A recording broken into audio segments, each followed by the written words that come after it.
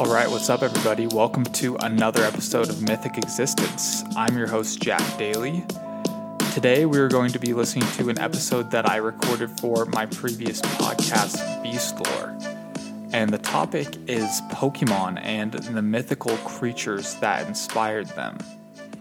I've had a lot going on recently. I have started being a researcher for a YouTube channel called John Solo that focuses on folklore and mythology. So go ahead and check out his videos. He doesn't need me sending you there because he has over 1 million subscribers, but I've been doing a lot of research for that and haven't really quite had the time to do my own research for new episodes. But I figured that it would be another good time to use some of my old material, and this Pokemon episode is really fascinating, so I hope you have a good time listening to it. Today we are going to be traveling to a land full of powerful creatures, gym leaders, and trainers trying to catch them all. That's right, today's episode is all about Pokemon and the mythical creatures that inspired them. When I started researching for this episode, I had a list of over 20 Pokemon that I wanted to talk about. But as I began to research, I realized that would be about a 3-hour episode. So this is going to be part 1 of a multi-part series. There are 8 generations of Pokemon in 8 different regions, 1 new region for each generation. And I'm going to be covering primarily the legendary Pokemon from the first 3 generations, Kanto, Johto, and Hoenn. Pokemon has an incredibly complex lore attached to it, and every Pokemon has a fascinating backstory. For many of the episodes so far, a lot of the information I gathered were things I knew for quite a while, but I learned a lot more for this episode than I did for any other episode. So buckle up while I take you on a journey through Kanto, Johto, and Hoenn. So I'm 26 years old, and I kind of grew up in the golden age of Pokemon. I think that the first cards came out in 1996, and through kind of 1996 through 2000 is when the first generation was kind of getting its startup, and when people were it was an absolute phenomenon at that time. And so ever since then, I've been extremely fascinated and kind of obsessed with Pokemon. I remember I used to go to this card store, kind of a comic store. I think it was called the Blue Coyote in my town. I would try and convince my dad during the weekends to let me go there and maybe get a pack of cards. And I think most Pokemon fans can just remember that nostalgia of opening up a pack, getting it, not really sure what's going to be inside, but just hoping that maybe you'll get a holographic card or something rare. Maybe you'll open up a Pikachu or a Bulbasaur or something like that. So for a lot of people my age, I think that there's maybe nothing more nostalgic than Pokemon. So just being in the Pokemon world kind of takes me back to being a kid, and my fascination with it really hasn't gone away since then. I remember I used to play the Game Boy game on the way to school. I think it was Pokemon Yellow that I used to have, and we would trade cards at recess.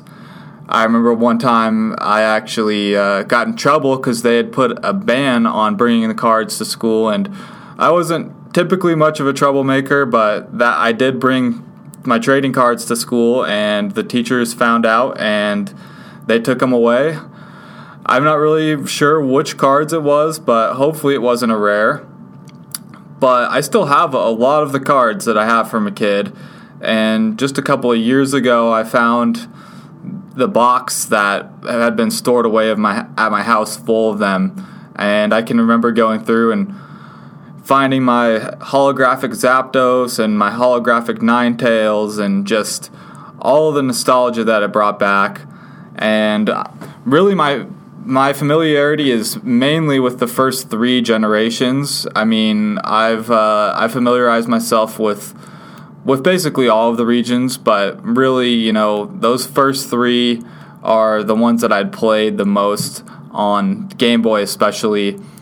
Recently, I tried to play Pokemon Sun on the DS, but they took away the gyms and a lot of the stuff that I enjoyed about the Pokemon game, so I wasn't really into it.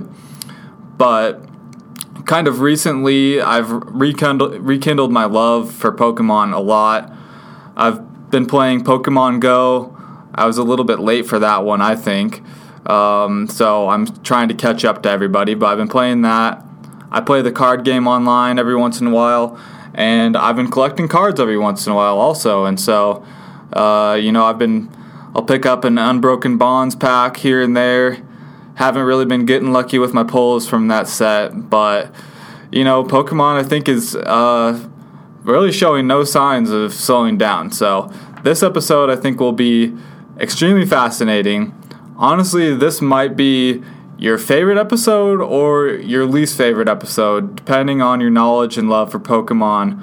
But it's just been fascinating to research the mythological creatures that these Pokemon are based off of. They didn't just pull them out of thin air. They really, really did their research. Every Pokemon has some kind of backstory. The regions, the entire universe is filled with just some magnificent lore. So let's start off in the Kanto region. And the first Pokemon I'm going to be talking about is Ninetales.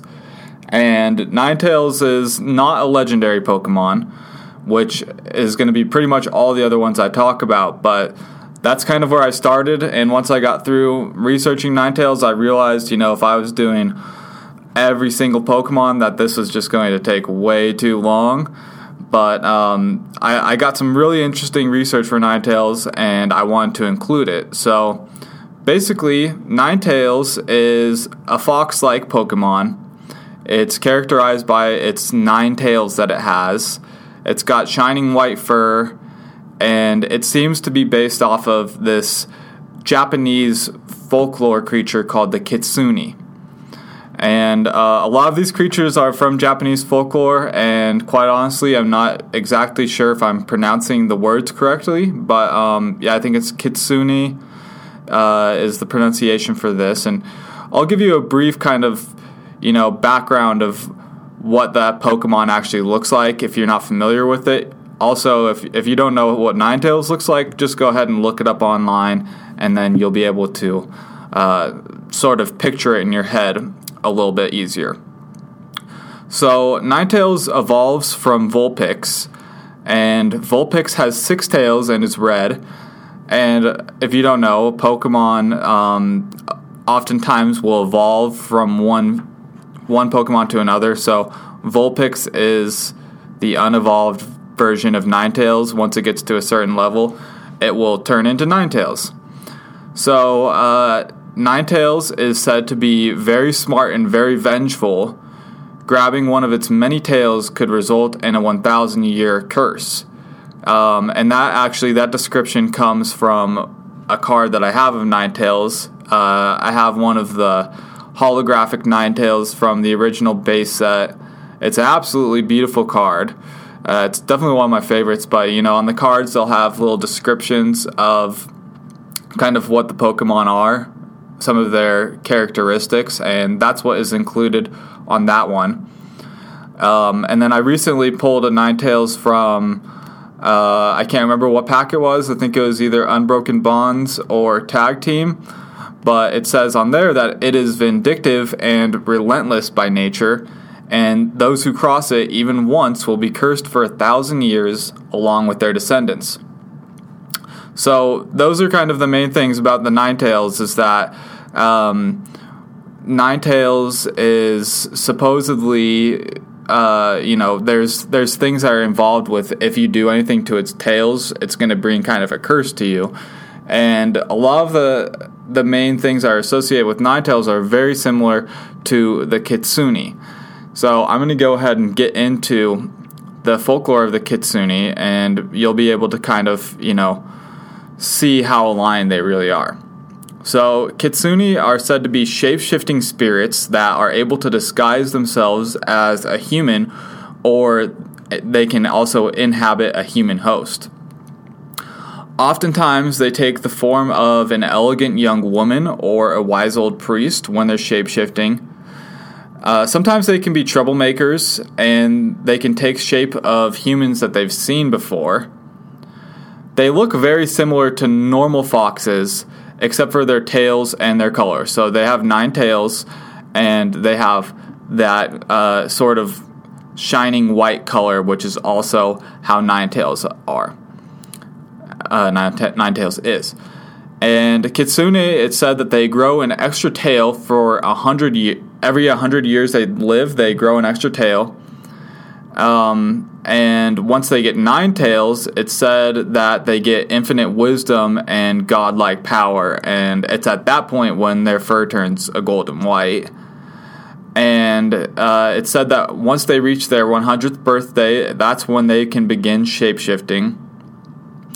Powerful kitsune can take other shapes, such as impossibly tall trees or second moons in the sky. And also, the shape-shifting aspect is not something that's present in Ninetales, the Pokemon.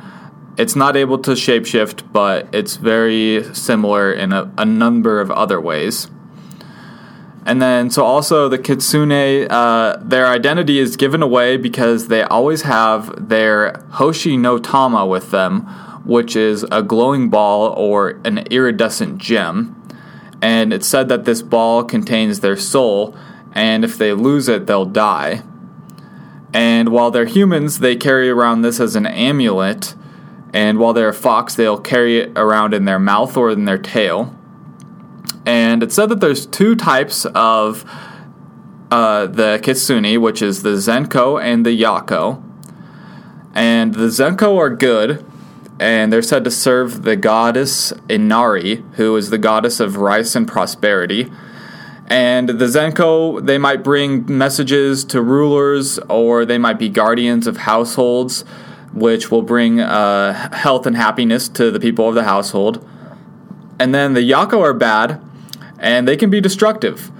They are known to ruin reputations, they steal, they lure travelers into deadly traps, and they usually do it to arrogant or innocent people. And it's also interesting that kitsune are only limited by their own imaginations.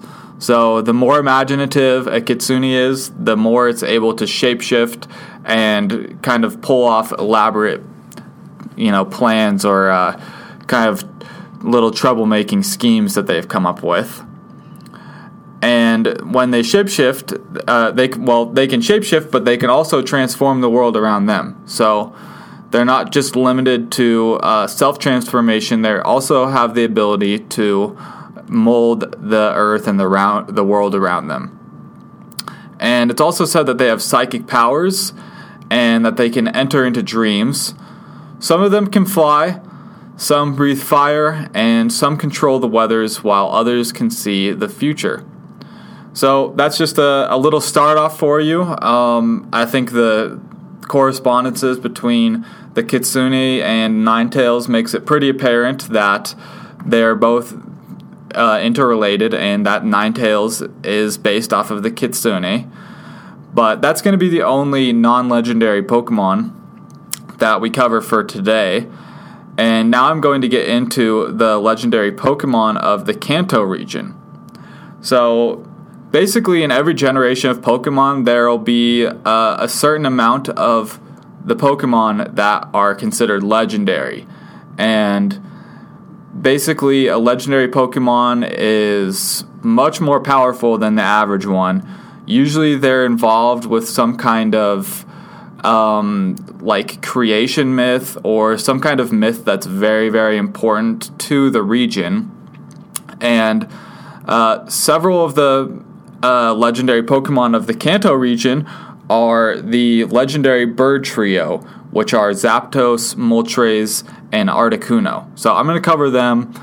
I really didn't find too much interesting information about Mew and Mewtwo, who are the 2 other legendary Pokemon from the first generation. But I'll go ahead and cover the bird trio, and we'll start off with Zapdos. So Zapdos has always been one of my favorite Pokemon. That's another one that I had the legendary card, or not the legendary, I had the holographic card from it when I was a young kid, and I still have it. I also had the non-holographic rare card of Zapdos, but I tried to customize it, and I turned it into, I called it Zapdos Shocks, and I still have the card, and you can see I wrote it in pen, and I gave it, I think, 880 hit points and 440 damage for its moves, so I tried to turn it into, something more powerful than it already is, even though it's very powerful. I ruined the value of the card, but I think I kind of bolstered the nostalgic value of it in doing so. But basically, Zapdos is a giant yellow bird, and it is supposedly based off of the Native American Thunderbird.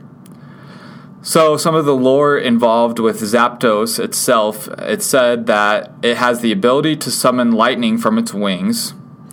And many different tribes in the Americas have Thunderbirds, the Lakota, the Ojibwe. I'm going to go into several of them and sort of their beliefs about the Thunderbird.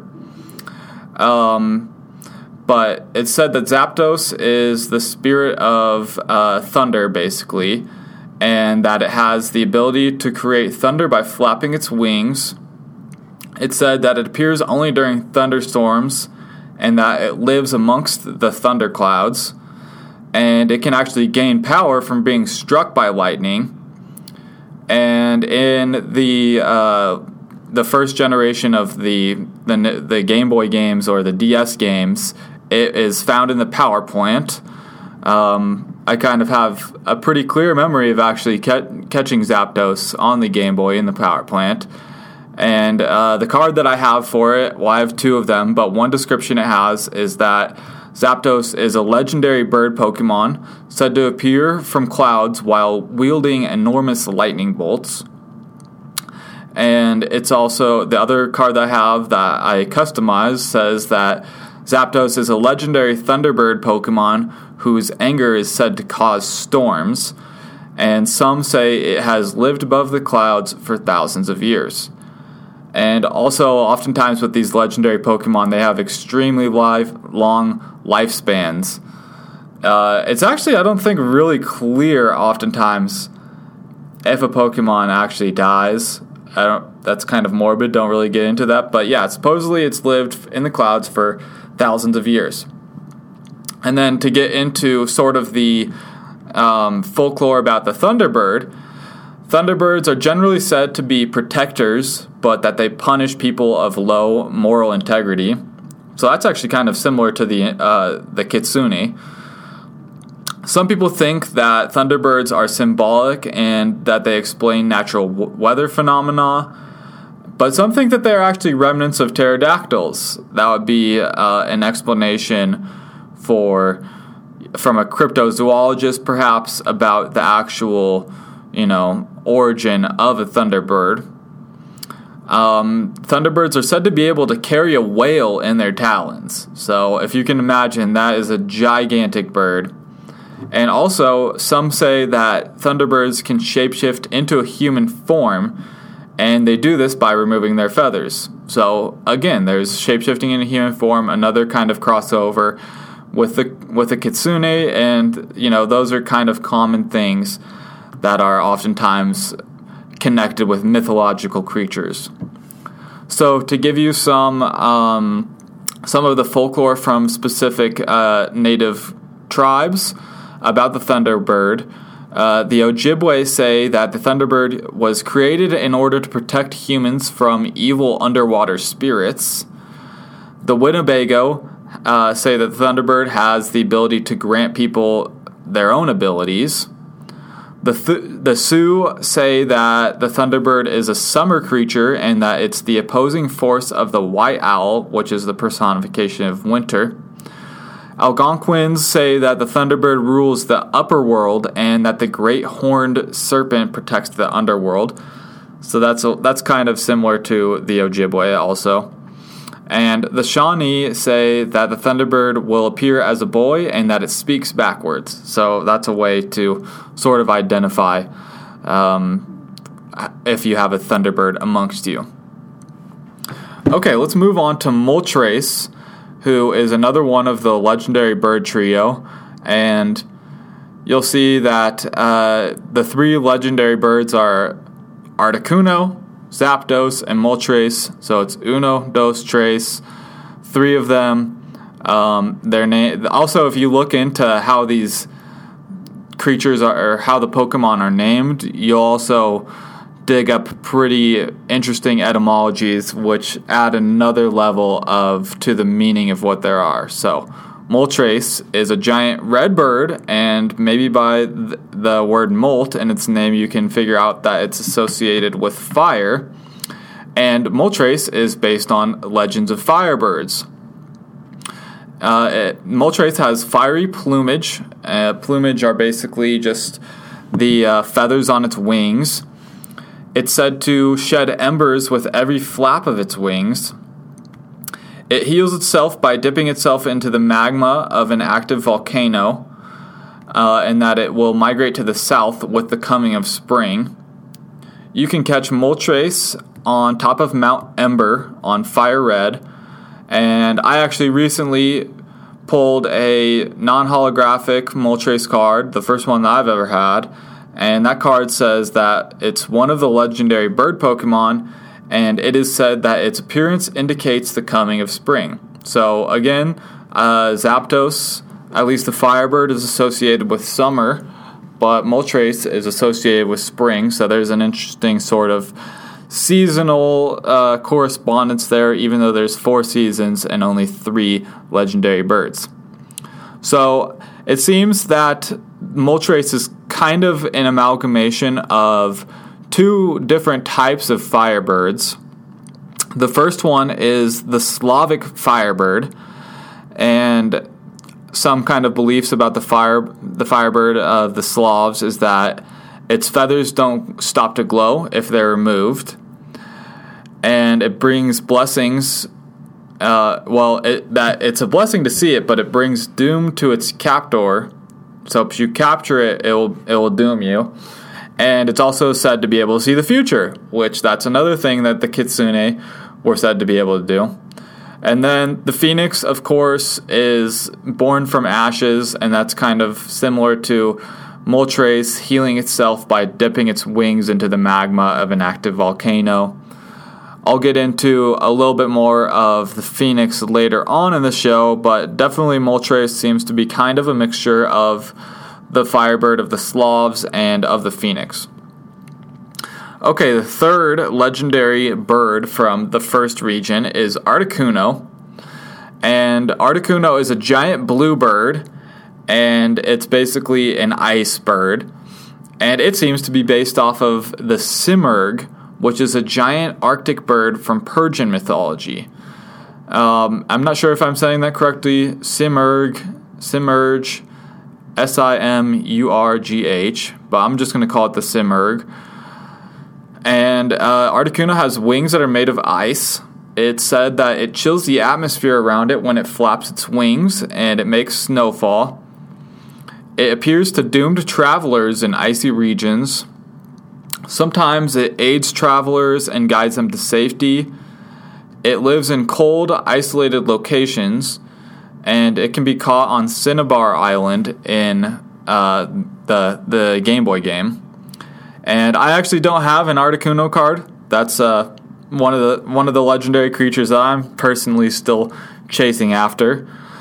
But to give you some of the folklore about the Simurgh, it's said to have the size of 30 birds. So once again, that's an absolutely gigantic creature. Some say that it's a symbol of the union between the earth and the sky. Its feathers will heal deep wounds with a touch. They also purify the land and water and bring fertility.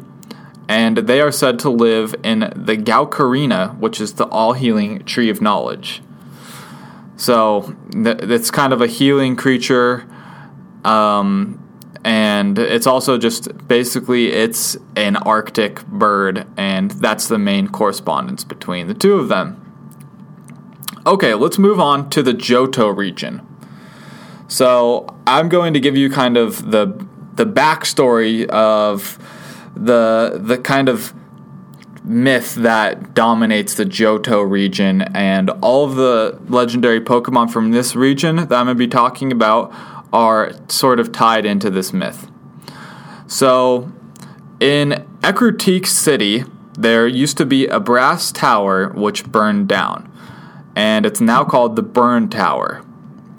The legendary Pokemon Lugia used to preach there, but it fled to the Whirl Islands.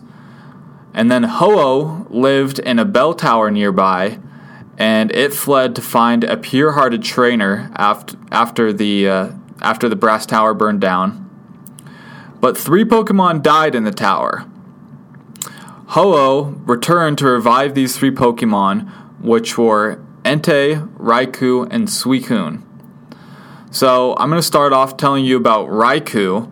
And Raikou is kind of like a thunder tiger. Basically, that's kind of how I would describe it. And Raikou is supposedly based off of Raiju, which is a thunder demon of Japanese lore. So there's the thunder correspondence and the name. They're very, very similar. And for Raikou, it is said to represent the lightning that struck the brass tower and caused it to burn down. Raikou has the speed of lightning, its roar echoes the sound of thunder, and rain clouds it carries release thunderbolts. And then Raiju has a body composed of lightning, sort of similarly. It can take the form of a tiger, a monkey, or a blue wolf. And my research indicates that Raikou is the tiger form of the Raiju, but that Manectric is the wolf form of Raiju. And I don't think we have a monkey form yet. So, maybe we'll see if there's a monkey form of the Raiju still to come. The body structure of Raikou is pretty much based off of the saber-toothed tiger. It has a color and pattern that resembles the Bengal tiger, and it has fur and a face that resembles the Siberian tiger. So oftentimes there'll be kind of an amalgamation of sort of mythological creatures, but then also, biological entities to sort of give its recognizability. And Raikou has a cloak on its back that has the image of a cumulonimbus cloud, which is a cloud that's often associated with thunderstorms. And I actually have a couple of holographic Raikou cards, and the cards say that the rain clouds that it carries let it fire thunderbolts at will. They say that it descended with lightning. And then to give you a little bit of more information about the Raiju itself, Raiju is supposedly the companion of Raijin, who is the Shinto god of lightning. Raiju is calm and harmless, but it becomes agitated during thunderstorms. It jumps from tree to tree, and evidence can be seen in deep gouges in the trees of Raiju's presence. It will pounce on people under trees during storms and will take cover in unprotected houses. It can't pass through a mosquito net, so houses are often guarded with mosquito nets. And it loves to sleep in humans' navels, so it is best to sleep face down in a thunderstorm. Okay, so that's the first of the legendary creatures from the Johto region. Legendary Pokemon, that is. And next is Entei. So Entei is a lion-like creature, and this is another one of my favorite Pokemon. Entei is said to represent the flames that burned the brass tower down. Its flames are hotter than volcano magma.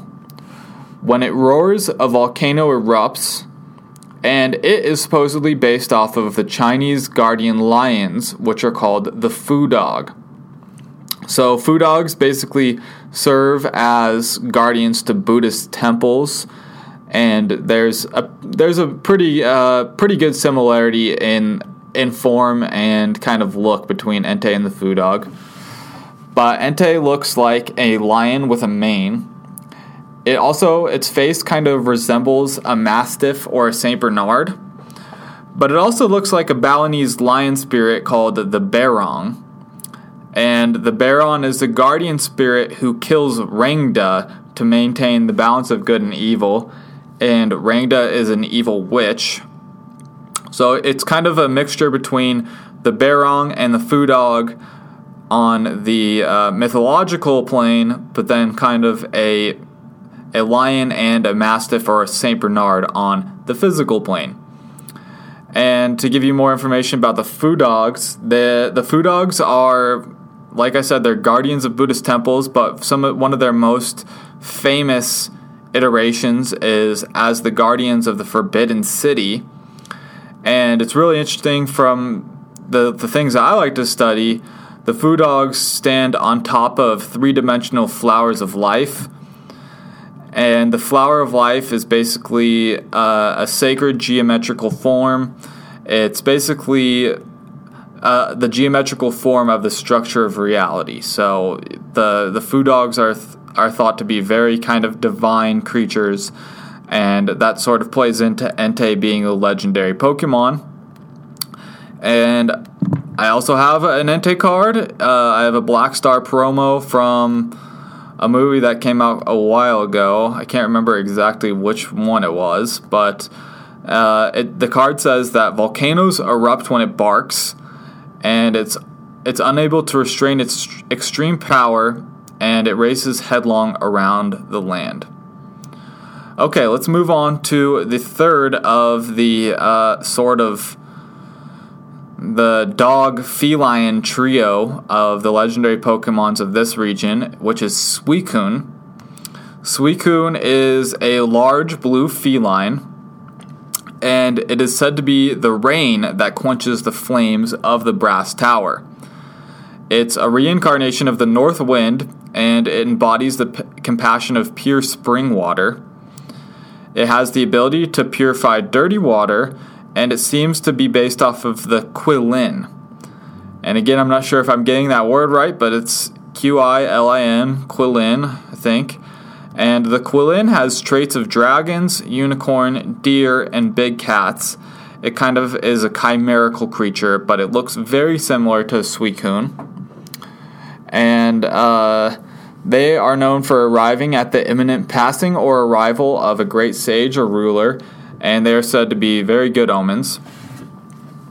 And the Qilin are also said to have be very sort of unique. No two of them look exactly the same, and each has unique embellishments. Oftentimes they're horned, they have a body of a deer, the tail of an ox, the face like a dragon, and hooves of a horse. And their appearance will also coincide with the imminent death or birth of a ruler. They are said to mingle with the gods in heaven, and they can distinguish between good and bad people. They have the gift of prophecy, and they can provide transportation to and from heaven. But they might attack evildoers.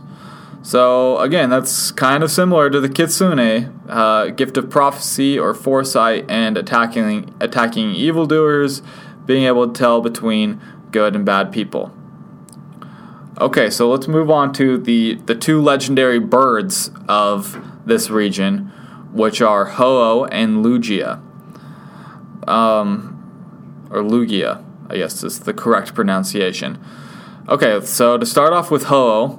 Ho-Oh is another giant red bird, and this seems to be based off of the Chinese phoenix called Feng Wang.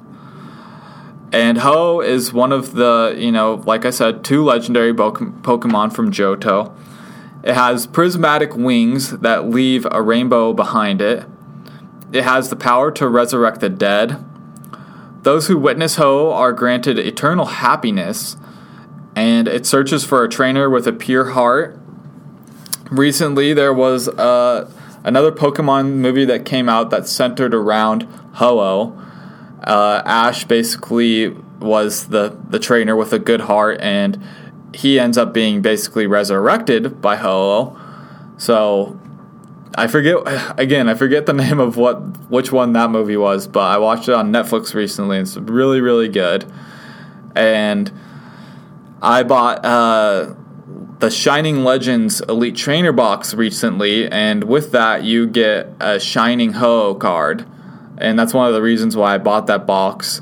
And that card says that a legend says that its body glows in 7 colors, and a rainbow is said to form behind it when it flies. And that legendary trainer box, or the Elite Trainer box, Shining Legends, it was actually, I think, a pretty good purchase. It was $40. You get 10 packs. You get a Ho-Oh card, and I pulled some really good cards from the packs. That's where I got the Raikus. I got 2 Zoroark GXs. So I think that was a pretty good purchase, actually. But to go into Feng Wang, this is basically the Chinese phoenix, and its appearance is said to foretell harmony at the ascent of the new emperor, or of the throne itself. And like Qilin, it's said to signify male and female elements, or yin and yang. It is actually mentioned in the Shang Dynasty, the Shang Dynasty, in oracle bone inscriptions. And if you don't know, the oracle bones of Japan are very interesting. It's some of the oldest written records, which they were basically inscribed on bones, and they were used for divination purposes. So Feng Wang appears on those oracle bones, and it is said that it appeared before the death of the Yellow Emperor Wang Di, who is one of the most kind of legendary emperors of Japan. I was saying Japan, but it was of China. My mistake. And it is associated with wealth and prosperity during the Zhou dynasty. And then Lugia, it kind of resembles a dragon, but also kind of looks like a plesiosaur and a bird. So if you listen to the Loch Ness Monster episode, we've got the plesiosaur coming up again. And Lugia might be based on Ryujin, who is a dragon who lives on ocean floors and is the Shinto god of the sea. And basically, this is kind of like the Lugia and Ho-Oh is sort of an iteration of the Dragon Phoenix, Yin and Yang, male-female, water-fire duality that is present in Eastern myths. And so, let's see, Lugia is kind of like also like a heron or a beluga whale. And it's said that it can control the weather, that it gives rise, and can also calm storms. It's said that it has wings powerful enough to tear down cliffs, and that it can spawn storms lasting 40 days. But because of its great power, it tends to isolate itself. And the Ryujin is a dragon king, or a sea god, and also the master of serpents. It's responsible for tides. It has useful knowledge of medicine. And it's said that snakes are the messengers of Ryujin. And the snakes were often associated with death and thunder, and might explain the role of it being the bringer of rain and storms. It appears in dreams. It carries around a magic round jewel, and it can either be a sinister force or a kindly ruler. And supposedly it stole the jewel of the Fujiwara clan. Okay, so that's it for the Johto region. Now let's move on to the third and final region, which is Hoenn. So in Hoenn, there is a trio of legendary Pokemon called the Weather Trio, which are Groudon, Kyogre, and Rayquaza. So Hoenn legend says that thousands of years ago, during the Primal Age, the world was overflowing with natural energy. Groudon and Kyogre fought over the energy in endless clashes, but people couldn't do anything. And then Rayquaza intervened and overwhelmed the Pokemon, and peace returned. Then 1,000 years later, a meteoroid hit the Earth, which caused cracks in the ground and unleashed natural energy, which caused Kyogre and Groudon to fight again. And humans had a collective memory of how Rayquaza saved the race, and that memory combined with the power of the meteorite allowed Rayquaza to Mega Evolve and for the fighting to be stopped. And then these three Pokemon are guardians of separate elemental spheres. Kyogre is for the Hydrosphere, Groudon is for the Lithosphere, and Rayquaza is for the Atmosphere. And it seems that these three Pokemon are based off of creatures from Hebrew myths.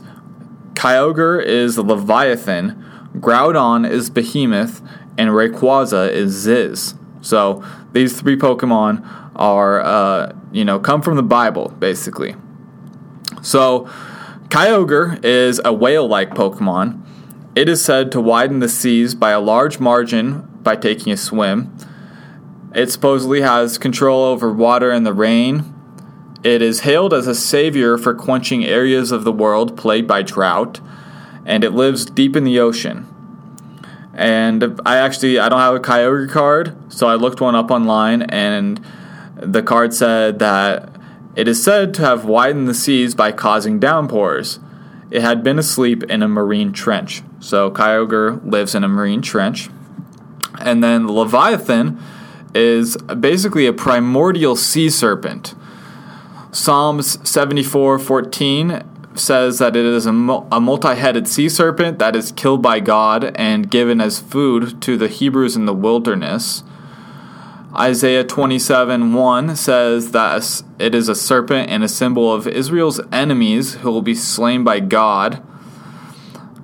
Job 41 says that it is a sea monster and a symbol of God's power of creation. It is also said that Leviathan and Behemoth would get into an apocalyptic battle, which is prominent in Jewish eschatology. And if you don't know, eschatology is basically the study of the end times.